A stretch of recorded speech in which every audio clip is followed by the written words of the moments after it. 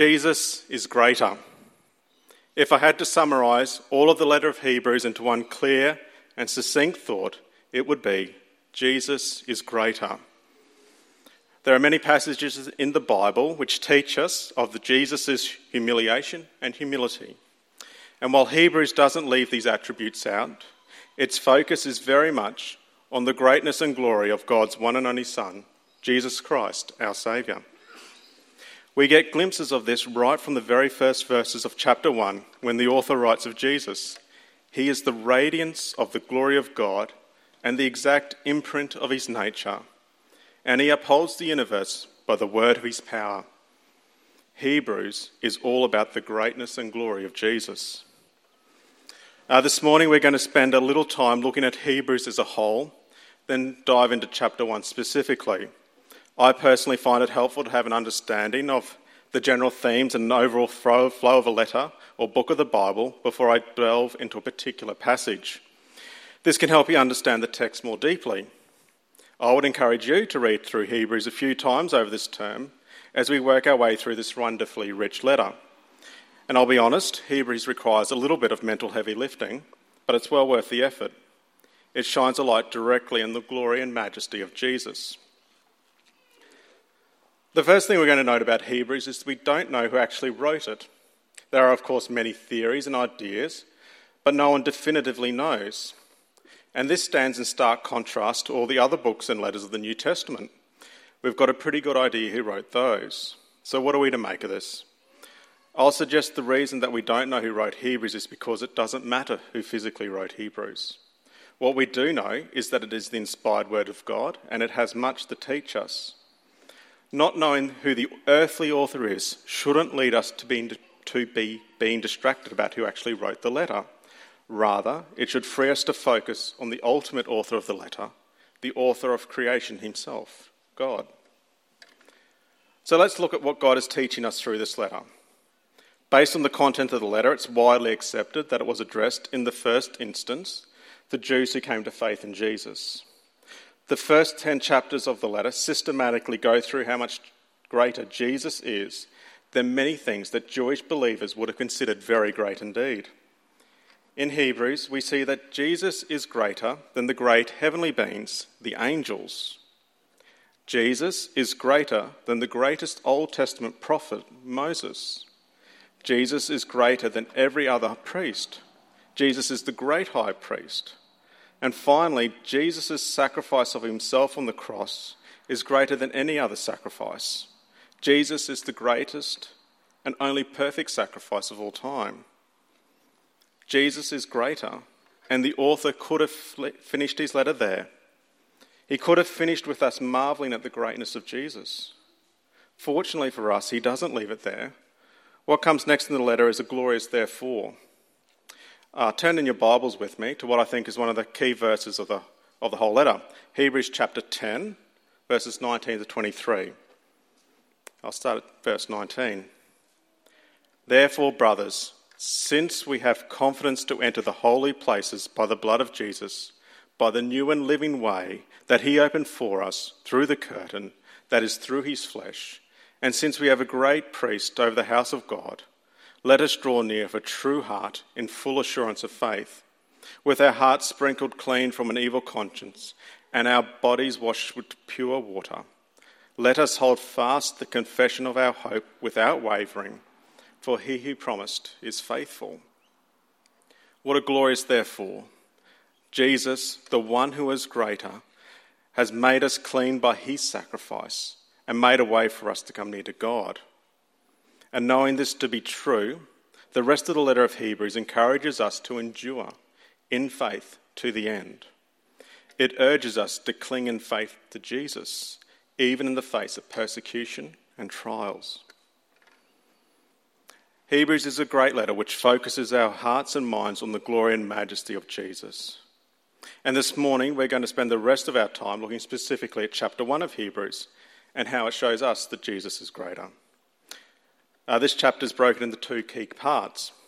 Verses 1 to 4 focuses on the general supremacy of Christ and tells us some of his names and attributes.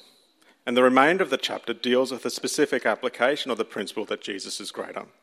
It shows us how Jesus is greater than the angels. And the second half of chapter 1 also seems to serve as the author's Old Testament proof texts for the description of Jesus we see in verses 1 to 4. Let's read those first 4 verses again. Long ago, at many times and in many ways, God spoke to our fathers by the prophets. But in these last days he has spoken to us by his Son, whom he appointed the heir of all things, through whom also he created the world. He is the radiance of the glory of God and the exact imprint of his nature, and he upholds the universe by the word of his power.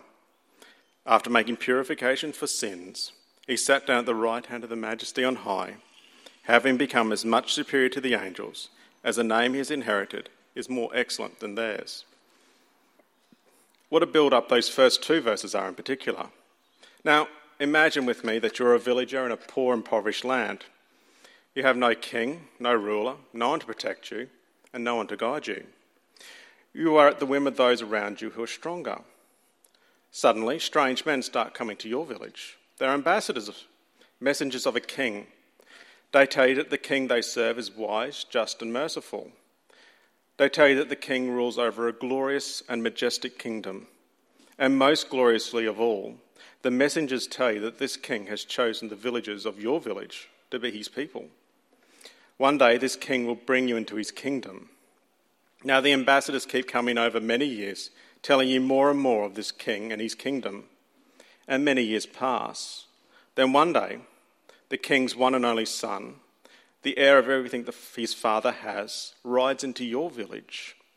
He brings a message directly from the king himself. He brings the message that the time is fulfilled. His father's kingdom is at hand. Now the message the king's son brings is greater than that of ambassadors, because the Son is greater than ambassadors. And that is how it is with the Old Testament, with the prophets and even the angels. The message they brought us was good and true, the very words of God himself. But when Jesus burst onto the scene, the one and only Son of God, he brought a message with him. The time is fulfilled and the kingdom of God is at hand. Repent and believe the gospel.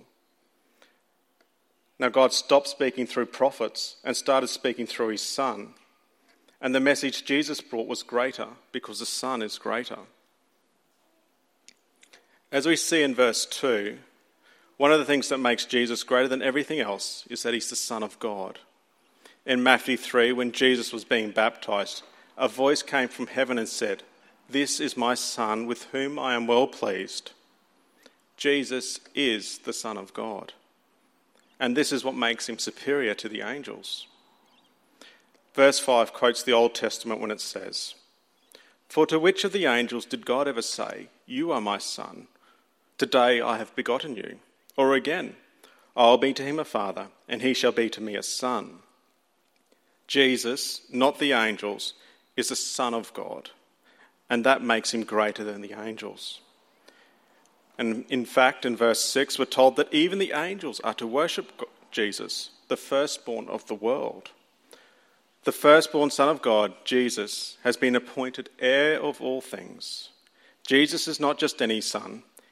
He is the firstborn of the world, the one who has inherited all his father has. The one who has inherited his father's throne. Verse 8 says, "But of the Son he says, 'Your throne, O God, is forever and ever. The scepter of uprightness is the scepter of your kingdom. You have loved righteousness and hated wickedness. Therefore, God, your God, has anointed you with the oil of gladness beyond your companions.'" Jesus is the heir of all things. But what does it mean to be the heir of all things? What is Jesus inheriting specifically? Well, the simple answer is, of course, everything. But let's get a little bit more specific, and to be more specific, we need to look at God the Father. And while it's a bit different today, if we went back in time not so long ago, you simply had to look at what the Father did to work out what the Son would inherit. If your father was a farmer, you inherited a farm. If your father was a business owner, you inherited a business. If your father was a knight, you inherited his sword. And what is God the Father? He is the ruler of all things. He is the king. And what does the son of a king get? The kingdom. And how do we know he has inherited the kingdom? Because he sits on the throne. Now, when Queen Elizabeth died, what did King Charles get? Well, he surely did inherit a bunch of properties, jewels and horses. But the main thing he got, the thing hundreds of millions of people tuned in to watch around the world, was him inheriting the kingdom. And what did he do when he was crowned king? He sat down on the throne. How do we know that Jesus has inherited all things? Because as we see in verse 3, he sat down at the right hand of the Majesty on high. He has inherited the throne, he has received the scepter, and he has sat down on his throne. We see a glimpse of this in Revelation, where it is written, "Then the angel showed me the river of the water of life, bright as crystal, flowing from the throne of God and of the Lamb." The Lamb, of course, is Jesus. We see Jesus, the Son of God, on the throne of God, ruling over all things. Not only are we told that Jesus has inherited all things, we are told in verse 2 that it is through Jesus that God created the world. In verses 10 to 12 we read, "You, Lord, laid the foundation of the earth in the beginning, and the heavens are the work of your hands. They will perish, but you remain. They will wear out like a garment. Like a robe you will roll them up. Like a garment they will be changed. But you are the same, and your years will have no end." It is through Jesus that God laid the foundation of the earth from the very beginning. All things that have been created through Jesus. He was there right from the beginning of the heavens and the earth. Nothing was here before Jesus, and we are told that his years will have no end. He has been since before the beginning of the world, and he will never end. Jesus is eternal. He is without start and without end. This makes him greater than the angels.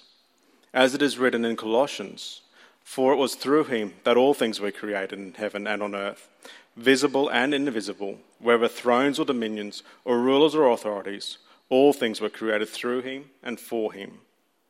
It was through Jesus that even the angels were created. Jesus is greater than the angels because, like everything else, they were created through him. Now, the greatness of Jesus is expanded even further when we read verse 3 of Hebrews 1. It says, "He is the radiance of the glory of God and the exact imprint of his nature, and he upholds the universe by the word of his power. After making purification for sins, he sat down at the right hand of the Majesty on high."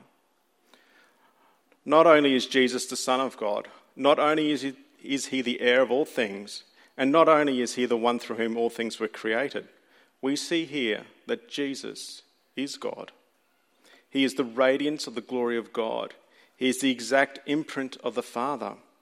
Jesus upholds the universe by the power of his word. He is in very nature God, the exact imprint, in fact. What does exact imprint mean? Well, it's sort of like when you get a coin and press it into some wax. The image in the wax is the same as the image on the coin itself. There is no distance between God the Father and God the Son. When we see Jesus, we know that we are seeing God himself.